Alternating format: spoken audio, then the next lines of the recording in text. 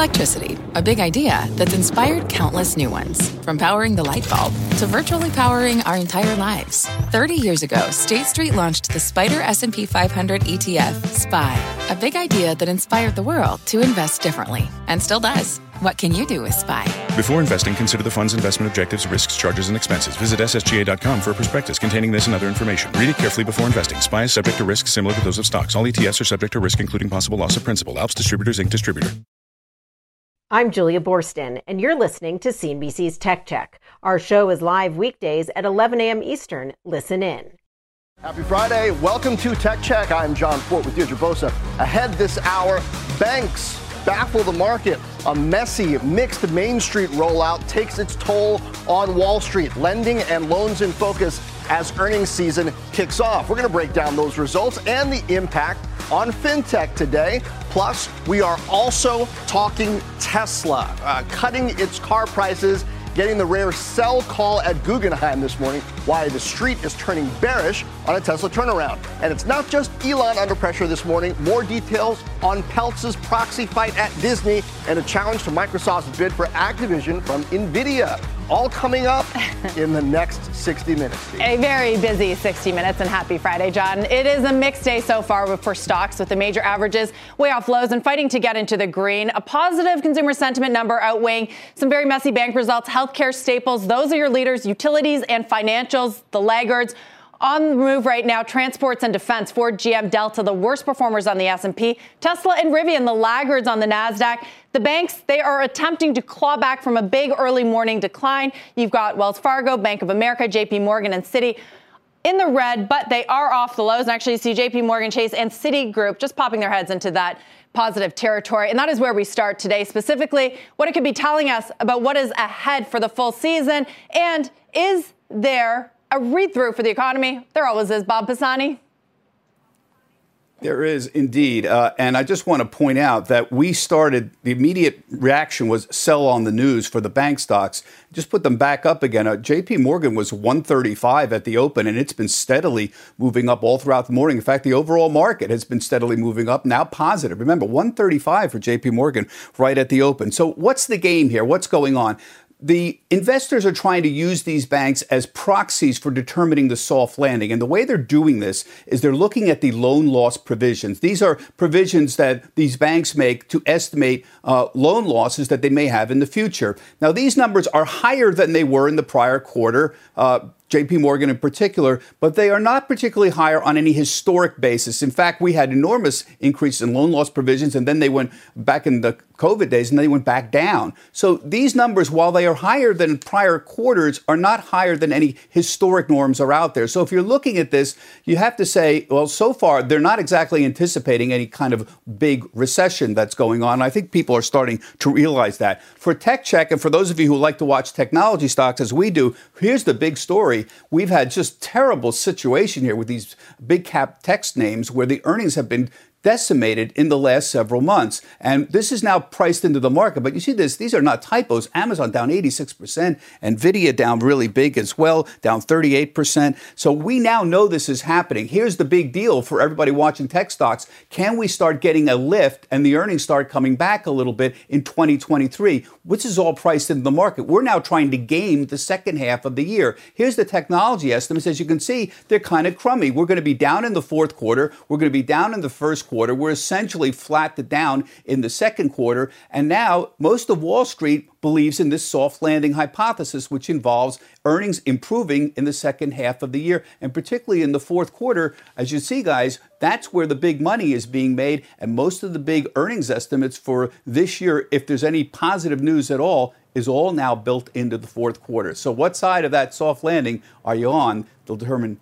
how optimistic or pessimistic you are. Guys? Right, and that soft landing crowd is certainly taking the reins to start the year. I was talking to one fund manager this morning, Bob, who's been, quite bearish for the last year and a half. He's been right. And I asked him what he thought of the bank earnings. He said that those comments from Jamie Dimon were positive, backing away from those hurricane comments. But at the end of the day, and I think this is what you were alluding to, that's financials. Technology makes up such a bigger part of the market, and this doesn't really change the thesis for what analysts and investors may be worried about when it comes to Azure growth or AWS growth or the enterprise spending world.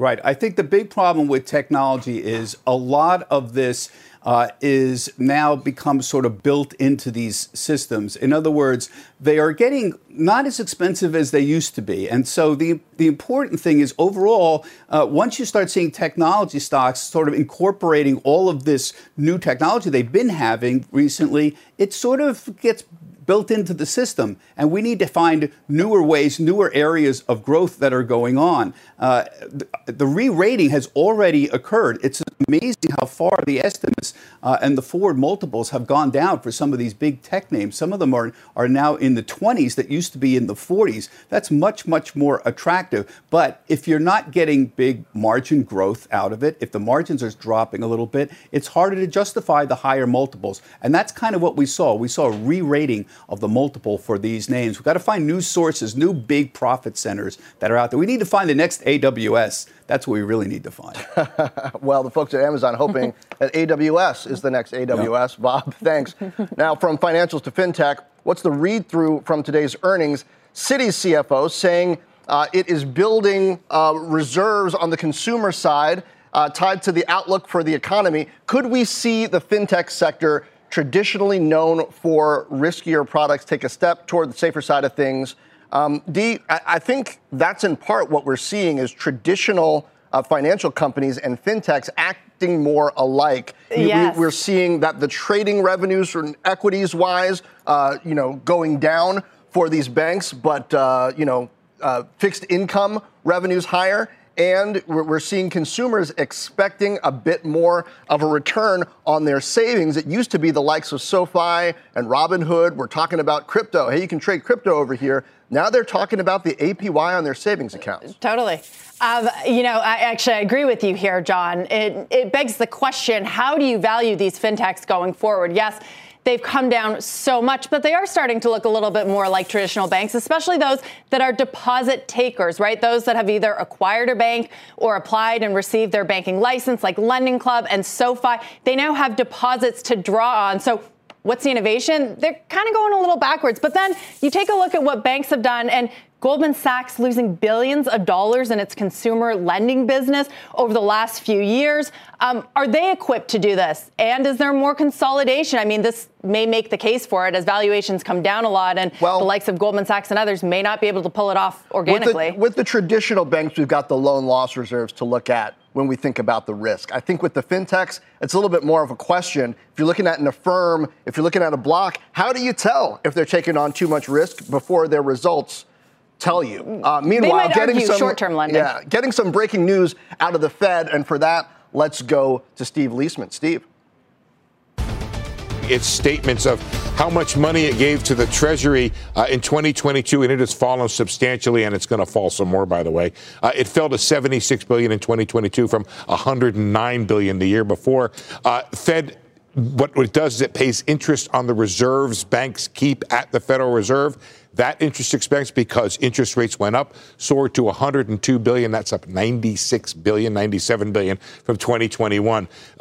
Federal Reserve banks, the 12 district banks, stopped transferring remittances to the Treasury in September. By then, they had already paid $76 billion. Now, the difference between September and now is that they registered a deferred asset or a loss of nearly $19 billion over that time. Well, to remember, the Fed has transferred almost $1 trillion to the Treasury over the past 10 years. And guys, what's going to happen this year is the Fed is not going to be giving much money, or really not going to give any money at all, to the Treasury because of the amount of money it's paying to the banks in interest on reserves in order to keep that money on reserve at the Federal Reserve and not have those reserves creating inflation is the idea, Deirdre. Right. Steve Leisman, thanks very much. Pleasure. Well, from big banks to big CEOs in the spotlight this week for today's feed, we're taking a look at some big players who are feeling the heat in recent days and recent weeks. Bob Iger, of course, entering into a proxy battle with an activist investor. Satya Nadella is facing new pushback on Microsoft's embattled deal for Activision Blizzard. And Elon Musk, of course, always in the spotlight, but being forced to cut prices now on Tesla vehicles with slowing demand as he heads to trial over his 2018 tweets. Let's kick it off with Iger. Disney facing pressure from Nelson Peltz, saying the media giant that it has lost its way, focusing in on the loss of stock dividends, dwindling free cash flow, total shareholder return. Disney brought Iger back into the fold, of course, to right the ship but can he weather the storm? Joining us now, New York Magazine editor-at-large and host of the podcast On with Kara Swisher and Pivot, Kara Swisher herself. Kara, it's great to have you. I know last time we talked, you are a fan of Iger. You think that he is the right person for this job, but you also believe that Nelson Peltz deserves a seat on the board. Does Nelson Peltz really think that Bob Iger is the right person? He was incredibly critical in that presentation. Yeah, he is. I mean, obviously, I think they need a new CEO. Bob Iger's signed a 2-year deal, and obviously you don't want to bring back the old CEO. You'd have liked the heir to have done a better job. And so he's what they need right now. And he certainly did a very good job at Disney for years. And so I think it's to calm the waters. And I think Nelson Peltz is looking forward to what's coming next. And I think bringing an activist like this on a board could be good to move them faster into where they need to go, to talk about what they're doing in streaming, to talk about someone who can take over for the next 10 years, et cetera. And so I always think it's always good to have a board that's not all in violent agreement with you, who actually does challenge you. And Nelson Peltz has proved himself to be very good at this when he was on other boards. And so I don't necessarily think he's a disruptive force as much as a questioning force. And as you know, I like questioning forces wherever I go. This definitely disrupts the narrative, though, Kara, because can you have two white knights riding in on their white horses, right? Both of them are claiming to do that. Bob Iger's coming back, his triumphal entry back into Disney World, right, walking down the street. But here's Nelson Peltz saying, no, I'm going to come back and save this thing because under Iger, they were spending too much. So is the key dynamic whether they can come to a common narrative and they can both sort of save the company together? Maybe so. I mean, they were spending too much in the new economic environment. The old one, it was seen as a good deal, right? And streaming, if they hadn't done that, they might have been in bigger trouble. So everything changed rather significantly with the economy. And so I think, he's got the trust of the employees and the executives. They love him and Wall Street too. So he's got a lot of assets in that regard. But it's still a good thing to have pressure to move faster in this environment and figure out what to do. And I don't think disagreement is a problem, again, as you know. And so this is a person who has a very good track record in that regard. It's not someone who's just sort of coming in and yelling, essentially. And so I think it's really important to have that kind of pressure on the Disney board. They finally moved and shifted some of the board members, but most of them are, Iger acolytes. And even he, I think, likes pushback, too. I know they didn't initially want to bring him on the board, but I don't think they can. I think they should have him on the board. I don't know what pressure they could bring to bear because this isn't helping, not necessarily. Well, speaking of pressure, how about pressure on M&A? Satya Nadella is now facing resistance from Google and NVIDIA over the desire to buy Activision Blizzard. They reportedly spoke to the FTC over that $69 billion deal. NVIDIA stressed the need for equal access to games, but didn't directly oppose the acquisition. Microsoft responded to the report saying they are prepared to address issues raised by regulators or competitors to ensure that the deal closes with confidence. Now, despite that confidence, Tuesday is going to mark the 1-year anniversary of the acquisition being announced. And there isn't a lot of movement. Kara, how high are the stakes for Microsoft here, though? Because I don't think anybody's arguing that gaming is the future of Microsoft, but it is an awful nice way to load up your cloud. 100%. I think gaming is very competitive. So I'm not sure why this particular deal has been focused on so much. But of course, Google and NVIDIA are going to pile on. This is an opportunity for competitors, right? And so that's normal for them to do that. I do think that they have a lot of trouble. Happen to be in Germany right now. In Europe, they've got with the EU, who hasn't moved yet. Of course, the FTC.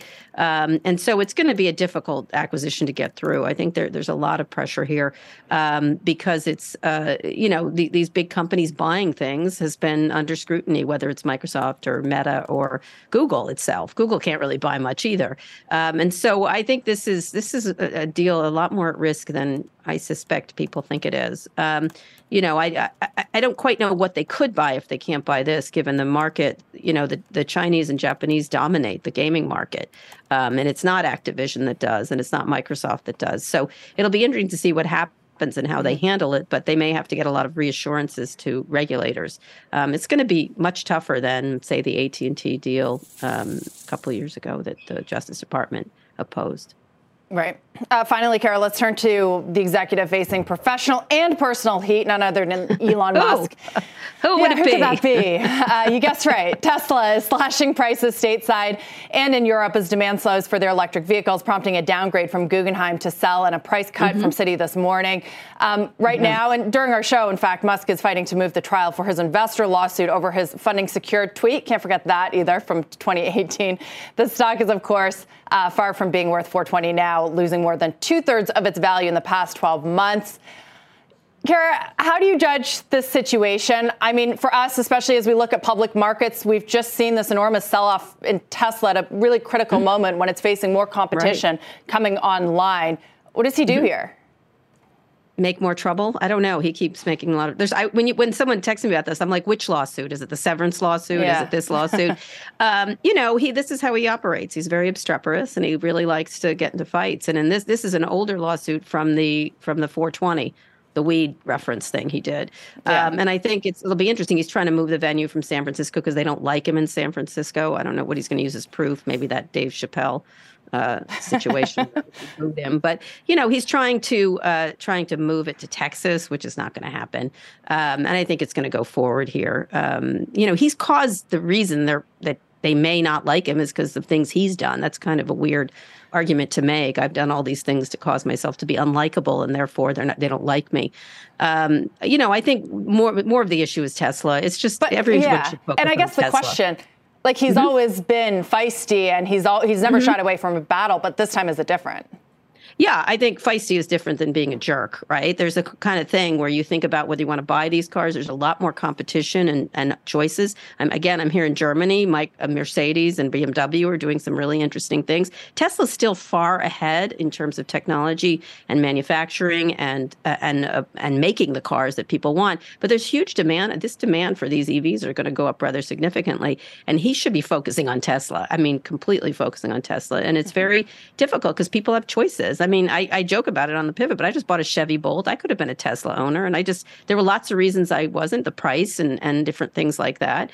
But he's got to focus on that because demand is off. Demand is off in China.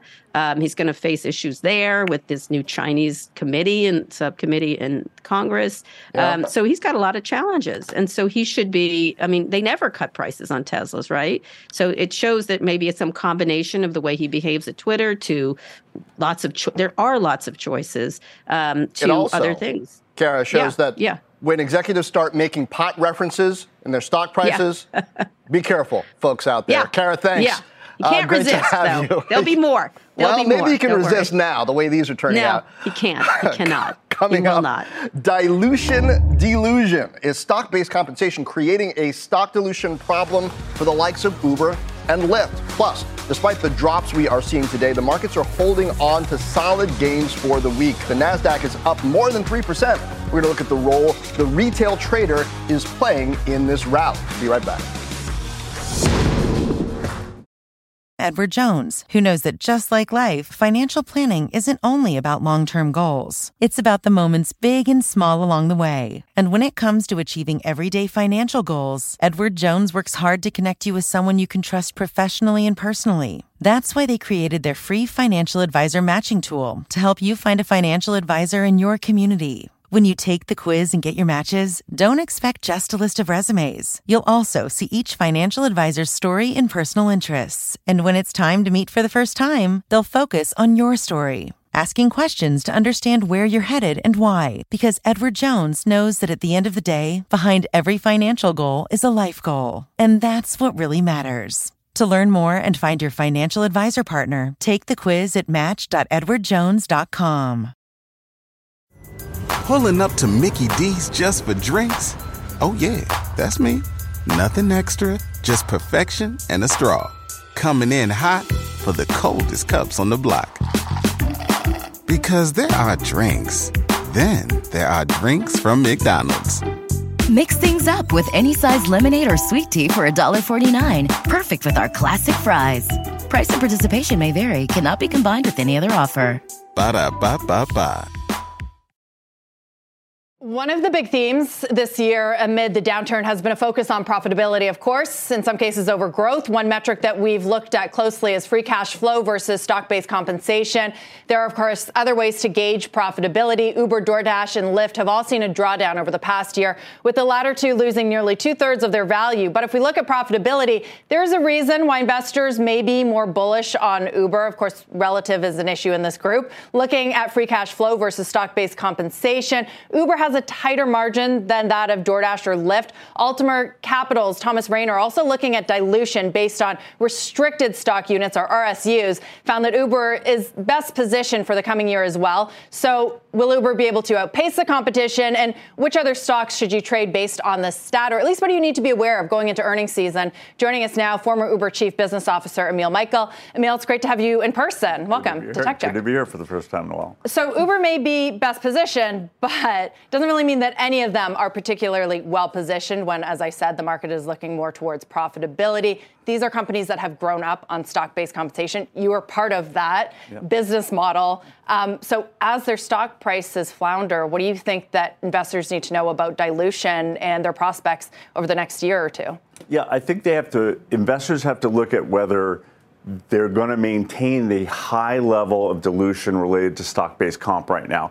Because the market's changed for tech workers, right? The tech employers now have a little more leverage than they did last year. So if these companies can regulate to get their stock-based comp under control while growing free cash flow and EBITDA, that would be a good thing for them. But that means more cash outflow if they don't do it through stock-based compensation. But maybe more of a bigger question to you. You've been critical of Uber, but the street likes them so much, highly bullish, mean price target of $45. Where's the disconnect there? What are they seeing that you're not? The analysts have been remarkably consistent and positive on Uber with price targets of $60, $70, and so on. I think Dara is actually quite good at communicating to the street and the analysts about what he's going to do. And I still hold the stock, and I hold it because I think this service is not going away. It's global. It's a verb. It's a noun. And hopefully it should just work. And if it's run efficiently, it should deliver profits. But I think Wall Street's in a show me stage right now. If you're a hedge fund, you're saying, show me the money. Yeah, and I get a sense that you are as well. Does that mean you're holding on to the stock that you have? Is that a vote of confidence for Dara? It's a vote of hope for Dara and the team that they can take what they've just done in free cash flow, reduce stock-based comp as a percentage, and come out the other side of this looking good. Okay. Well, Emil, thanks so much for joining us. Thanks for being here. We'll talk to you again soon. Appreciate it. John? Yeah, speaking of the gig economy and side hustles, the IRS is delaying its tax reporting rule for payment apps, including PayPal and Venmo. Robert Frank joins with the details. Robert, this is a delay, but it's coming. Yes, it is coming. And, John, it affects a lot of companies. So you're talking about Venmo, PayPal, Airbnb, eBay, even Etsy. The IRS is delaying a rule that would have required these payment platforms to send 1099 tax forms to customers who earn more than $600 during the year. That's up from the current threshold of $20,000, so a huge change. Now, these forms would also go to the IRS.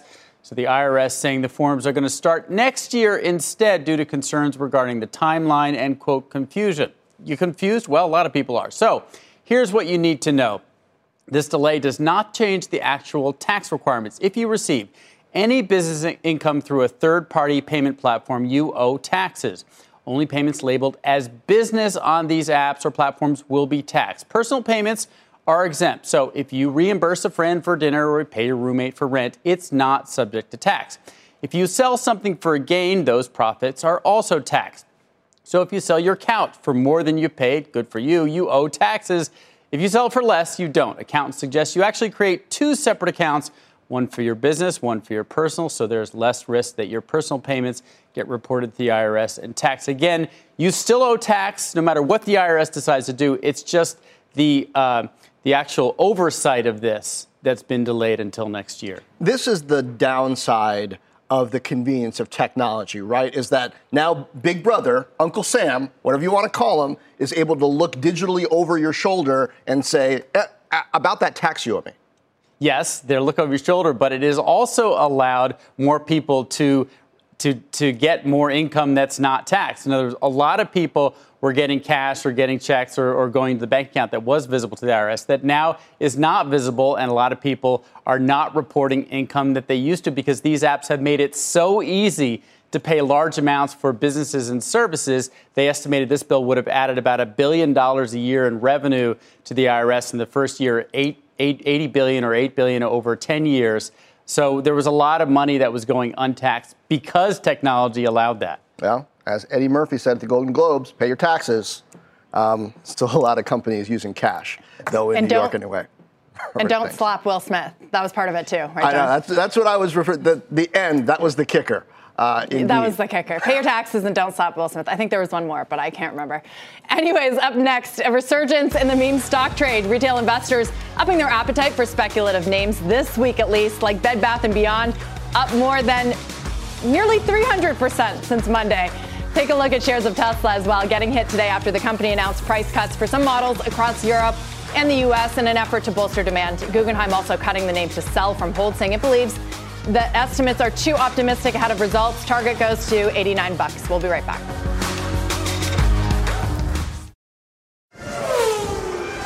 Now is the time to accelerate innovation. T-Mobile for Business is powering Formula One Las Vegas Grand Prix operations and epic fan experiences with secure, reliable 5G connectivity. Because an event this big and this fast deserves a network that can set the pace. See what our 5G advanced network solutions can do for your business at T-Mobile.com/now. View 5G device coverage and access details at T-Mobile.com. Risk appetite appears to be on the rise as retail investors start to pile back into the market, especially into those meme and high beta names. Our Kate Rooney is with us with more.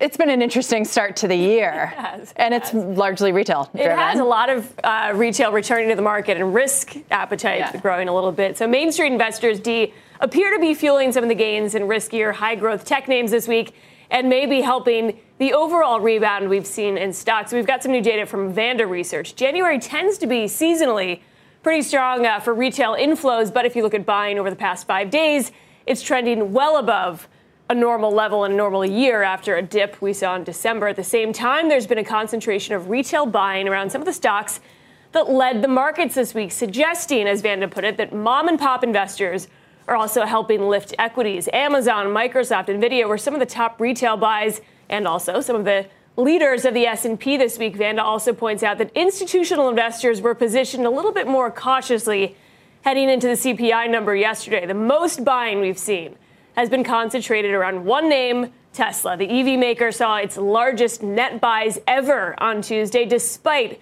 declines in that stock lately. It's the second most widely held stock right now behind Apple. The meme stock bankruptcy playbook. We all remember that. It's being revived a bit. Bed Bath & Beyond saw a flood of speculation, similar to what we saw with Hertz back in 2020. They also piled into names with higher levels of short interest. So some of the original meme stocks, AMC and GameStop, for example, have seen elevated short interest and were some of the top buys, Steve. So I was reading a note from Mizuho this morning. They say that this could be the lowest conviction rally you'll ever see.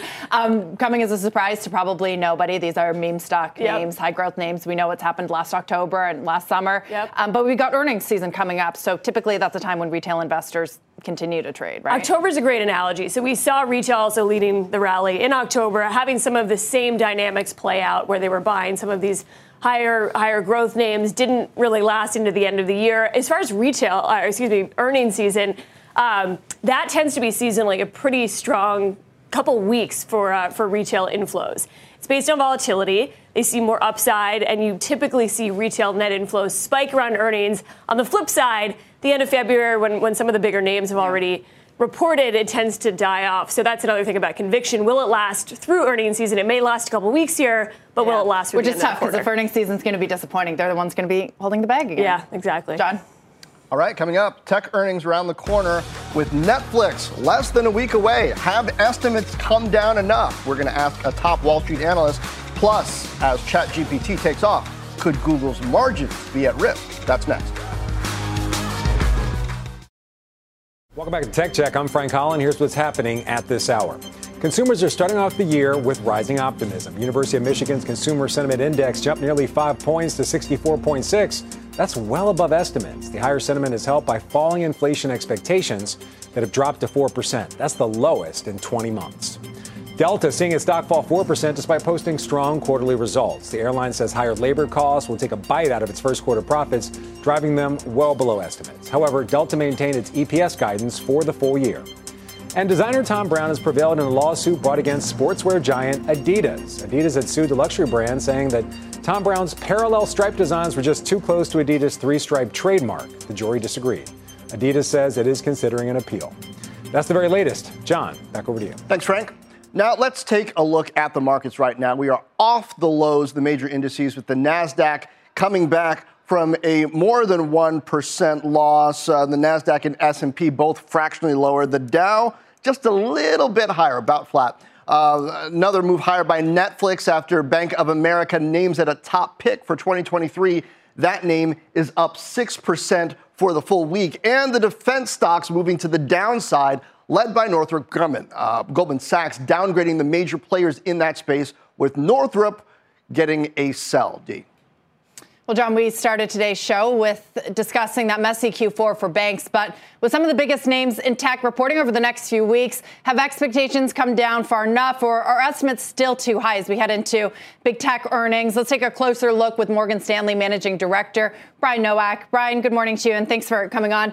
How do you reconcile your price targets for companies like Alphabet and Amazon, those targets higher than where they are currently trading, with your overall outlook for this year where you expect slower growth? Good morning. Happy Friday. Thanks for having me. No, I think we're still generally we like Amazon a lot. We like Alphabet a lot. We're more equal weight on the Meta side. But I think stepping back at a big picture, a lot of the estimates on sell-side consensus numbers, we see sort of in line to a little revision risk from a top-line perspective. But I would argue that the larger risk that we see tactically heading into some of these earnings is a lot more on the earnings power. You know, we see some margin risks on Alphabet because of excess hiring over the last couple of years. We still see margin risk at Amazon as they're growing into their overbuild and a slowing AWS situation. So, estimates don't generally look highly beatable. And I think sort of stepping into the next couple of weeks of earnings, I do think that there's tactically more risk on the profit side than there is the top line across the space. So given all of those risk factors, you've got Amazon price target at $140. It's sub 100 right now. What's going to get it there in a year where we have this recession risk, worries about margins, about AWS? Yeah, we think the key for Amazon is really to just deliver on core retail profitability. And I would just sort of remind everyone that if you look back to 2021 and 2022, Amazon overbuilt. They made a mistake. They built too many warehouses, too many square feet open. And essentially, as e-commerce consumer spending slowed, they had too many feet and not enough units to roll over all those square feet. And so they're not as efficient as they should be in their overall logistics business. As e-commerce grows over the course of the year, we think you're going to see better utilization of all those warehouses. And we think that overall profitability for the company is going to start to beat as we get into the spring, summer, fall, and back half of the year. Okay, let's talk Alphabet. Price target of 120. It's also sub 100. And also you raised the idea that it could face further margin pressure because of the pressure that ChatGPT and OpenAI, its parent company, is putting on Alphabet. It could push the company to push out its own AI product faster. So run through that with us and then how Alphabet ends the year higher from here, given those pressures. Yeah, that's right. I think it's really important for everyone to continue to pay attention to all of the rapid innovation in artificial intelligence right now, led by OpenAI and ChatGPT. Don't forget, Alphabet has been aggressively investing in artificial intelligence for years. We think that they have products. Their product is called Lambda, that I think we're all going to become more familiar with over the course of the year, that is similar to OpenAI and ChatGPT. And we think that they are more than likely to roll one of those products out over the course of the year to show that they are just as AI equipped as ChatGPT is. The key point of this, though, is, don't worry about the consumer use case. It is a lot more compute intensive and expensive, quote unquote, for Alphabet to run these natural language queries than it is their current search queries. So it's a margin risk, and there is some revenue risk as well we can talk about, but we don't worry about ChatGPT disrupting Google's position at the top of the search funnel. Right, maybe shorter term pressure. Brian, thanks for being with us. Talk to you again soon. Thank you. Well, the tech-heavy NASDAQ is under pressure, but Chinese tech names are in the green, extending a rally they've been having all year, all few days of it. We're going to break down China's latest regulatory move, allowing Didi apps back online and the impact there. Plus, VMware seeing a nearly 20% rally in the last 3 months. Of course, we know why that is. We're going to catch up with the CEO to talk outlook for 2023. Be right back. Chinese authorities signaling a pullback on its crackdown on tech. That continues and now reportedly set to allow Didi's ride-hailing app and suite of other apps back online after almost 2 years. Shares of Didi on the OTC market, remember it was delisted from the NYSE. They are popping this morning, up 3%, and it's just the latest sign that China's regulatory crackdown on tech that started in mid-2021 may be starting to thaw. Didi coming off a regulatory-driven revamp after cyber watchdog Cyberspace Administration of China imposed a $1.2 billion fine on the company back in July. That is the largest penalty imposed on a Chinese tech firm since Alibaba was fined $2.75 billion, and Meituan $527 million back in 2021. The country's crackdown slicing hundreds of billions of dollars off tech valuations, as well as shrinking Chinese tech revenues and profits to date. And that is the key point here, John.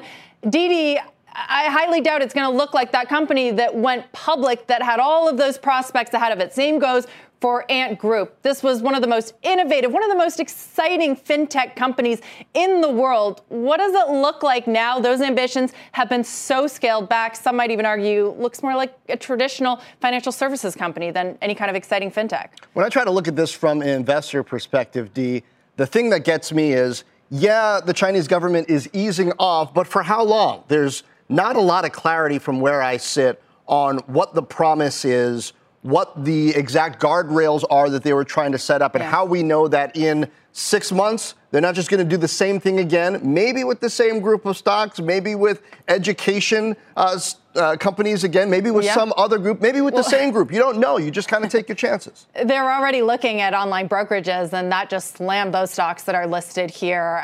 But also the question of how much value has been destroyed. You take a look at the KWEB. We talked about this earlier this week, and some of the top holdings are Alibaba and Tencent. I mean, Tencent is barely growing anymore, so you got to wonder if the next group of winners selected by Beijing is going to change that whole story and how Americans can invest in these companies. Clearly, you can trade them. Can you hold them? That is going to be one of the questions for 23. Meanwhile, VMware coming in at number 11 on this year's Just 100 list. The stock also seeing a nice rally over the last 3 months, up nearly 20%. We're going to talk to the CEO next. Plus, Tim Cook is taking a voluntary pay cut with his compensation coming down 40%. We've got the details coming up. Welcome back. Just Capital and CNBC releasing the Just 100 list this week. Cloud services company VMware climbing to number 11 overall from 55 last year, ranking second among software companies in the Russell 1000, leading on some key issues, most notably wages, reporting numbers by both gender and race, something only 14% of Russell 1000 companies do, shedding light on their strategy and how they got here is VMware CEO Raghu Raghuram. Raghu, welcome.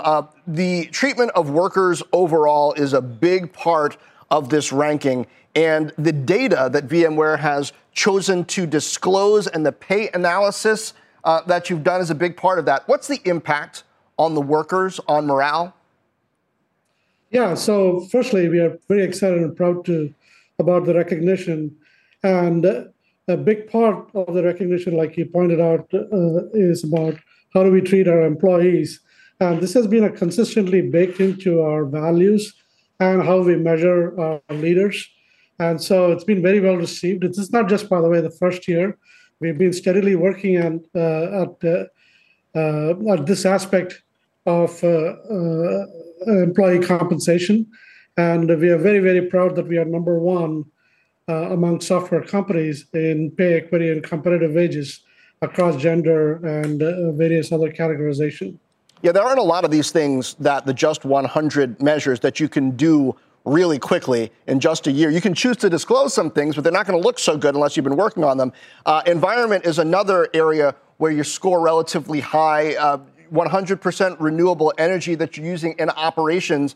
As we've been through this period of energy prices being high, how have the efforts that you put into environment affected your ability to hedge and take advantage of even then falling prices in some cases?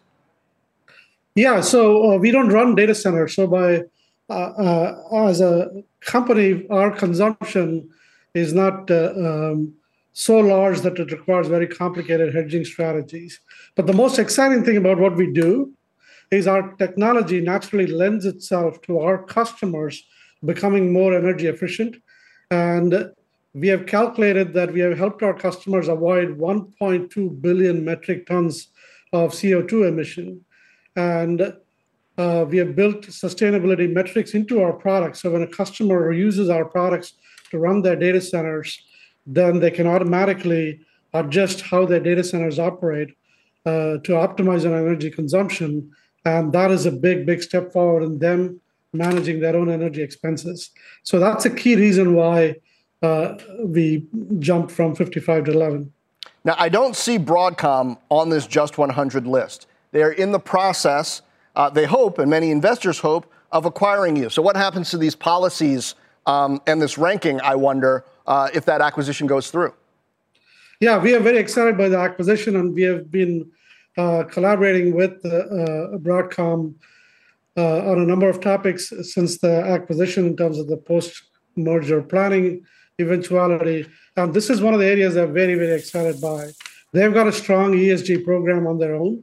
And they are also a manufacturing company, so they have a lot of emphasis on things like sustainable manufacturing. And so we are very excited that our philosophies align in this regard. Got to ask you some color on customer demand in enterprise coming out of the Q4 we just had. How do things look to you? Yeah, by the way, our Q4 is still in progress. We are in the last month of the quarter. So speaking at a much higher level of altitude, we are not immune from the economic cycles, but here is the interesting thing that we are seeing, certainly in our industry category. Customers are undertaking their digital transformation, and they see that as once-in-a-decade transformation. So while they are very careful with their budgets, they continue to prioritize things that would help them transform themselves into a digital company, and we benefit from that. All right. Raghu Raghuram from VMware, thank you. Thank you. And coming up, this isn't something you hear too often, a CEO cutting his own pay. That's right, Tim Cook giving himself a pay cut. We've got those details ahead. Plus, if you missed part of the show, do not forget to follow and subscribe to our podcast. Listen anytime, anywhere, wherever you download podcasts. Tech Check is back in just a moment. There's a lot of criticism of executive compensation out there these days in corporate America. Tim Cook perhaps feeling the pressure, voluntarily taking a 40% pay cut. Steve Kovac is here to explain. Steve? Hey there, John. Yeah, so Cook's pay cut comes in response to a dramatic drop in shareholders' approval of his compensation package last year. And as a result, Cook's 2023 compensation will be $49 million, down 40% from the target of $84 million last year. His new pay breaks down like this: $3 million in base pay, $6 million in cash incentives, and $40 million in equity awards. Now, the equity awards bit is changing, too. 75% of those awards would be tied to performance. Before, 50% of his stock awards would vest over time, even if Cook retired. So if Cook was planning to retire soon, he has less incentive to do so now based on those new stock award structure. Apple's board also saying they'll keep Cook's future compensation in the 80th to 90th percentiles among his peers. That means companies like Amazon, Microsoft, Intel, and Disney. And of course, like you said, John, this all comes amid scrutiny for sky-high CEO pay. I'll give you one example, though. Bob Iger actually got a pay cut when he returned to Disney as CEO last year with a $1 million base salary and a target of $25 million in stock incentives. Now, that's far below the $65 million a year he was making at one point, John. Now, Steve, all of these stocks are trading well below where they have been recently, though. So while you might say that they're taking less money, if they're gearing more of that toward performance, they might still end up with more money. Yeah, that's right. And we also can't lose sight of the fact that shareholder approval for Tim Cook's compensation just fell dramatically. It was something like 95% approval in previous votes. And a year ago, when they voted on it, it was down to like 64%. So just that huge drop is what Apple said in their filing yesterday that caused them to engage more with investors and say, hey, what changes can we make here to make you guys feel more comfortable with Cook's pay? So that's what's going on here. Yeah, investors tend to feel like if I'm not making more money from the company, exactly, you shouldn't be either. Steve, thanks. Thanks. And we're going to bookend the show and close out with earnings. Banks today, of course. John, Netflix is going to kick off the tech parade next week. NASDAQ, though, clawing back earlier losses, we were at the flat line for a little bit, but still underwater by about 1/3 of 1%.